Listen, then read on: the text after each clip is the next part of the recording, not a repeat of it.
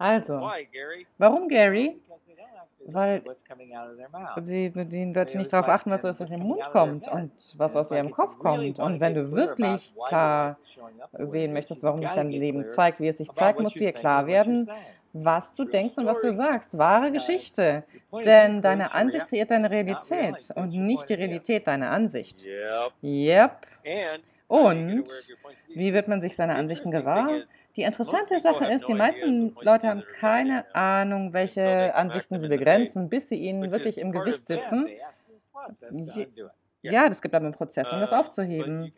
Du kannst dir aber wirklich dieser begrenzenden Ansichten gewahr werden, indem du darauf achtest, was aus deinem Mund kommt oder aus deinem Kopf, was alles sehr, sehr hilfreich sein kann. Wie heute, ich habe mit dem Typen gesprochen und ich habe gesagt, was ist los bei dir? Er hat gesagt, oh, ich mache kein Geld. Und ich habe gesagt, okay, aber wofür möchtest du denn Geld kreieren? Was? Ich will einfach nur Geld haben. Okay. Also hast du anerkannt, dass das durch das, was du in der Vergangenheit gemacht hast, dass das kreiert hat, dass du Geld hast? Nun, aber ist das nicht der Zweck davon, Geld zu haben? Ich habe gesagt, du brauchst einen Zweck, um Geld zu haben. Wenn du Geld hast, dann brauchst du einen Grund, um Geld zu haben. Ich will es aber einfach haben. Was ist denn dein Ziel? Was ist deine Zielsetzung? Was ist dein Wunsch? Er wusste das nicht. Ihr müsst einfach wissen, warum ihr wählt, was ihr wählt. Wozu wähle ich das? Das ist immer eine sehr gute Frage. Ja, und es ist auch interessant zu erkennen, dass die Leute, sich etwas wie Geld angucken und sagen, oh, wenn ich Geld habe, dann wird das und das und das und das geschehen. Aber sie sind nicht bereit, Geld zu sein.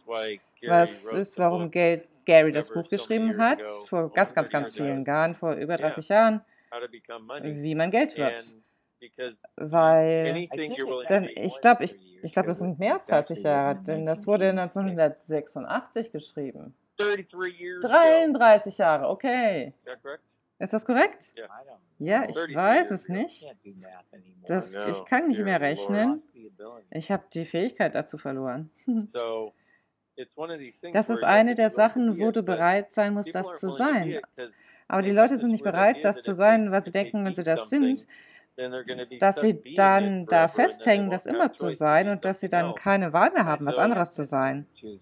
Und dabei kannst du jetzt 10 Sekunden Abschnitte nehmen für den Rest deines Lebens. Also überall, wo du abgekauft wirst, dass wenn du etwas wirst, was die einzige Art ist, irgendwas auch zu haben, wenn du irgendetwas sein wirst, dass du dann da ewig drin festhängst und du bist nicht bereit, da festzuhängen, also erlaubst du dir selbst gar nicht, das zu werden, obwohl du immer danach suchst und jagst, genau dieses Ding, was dir erlauben würde, das zu sein. Alles, was das ist, Magazin, Right, Wrong, Good, Bad, Pog, Pog, All Nine Shorts, Boys and Beyond.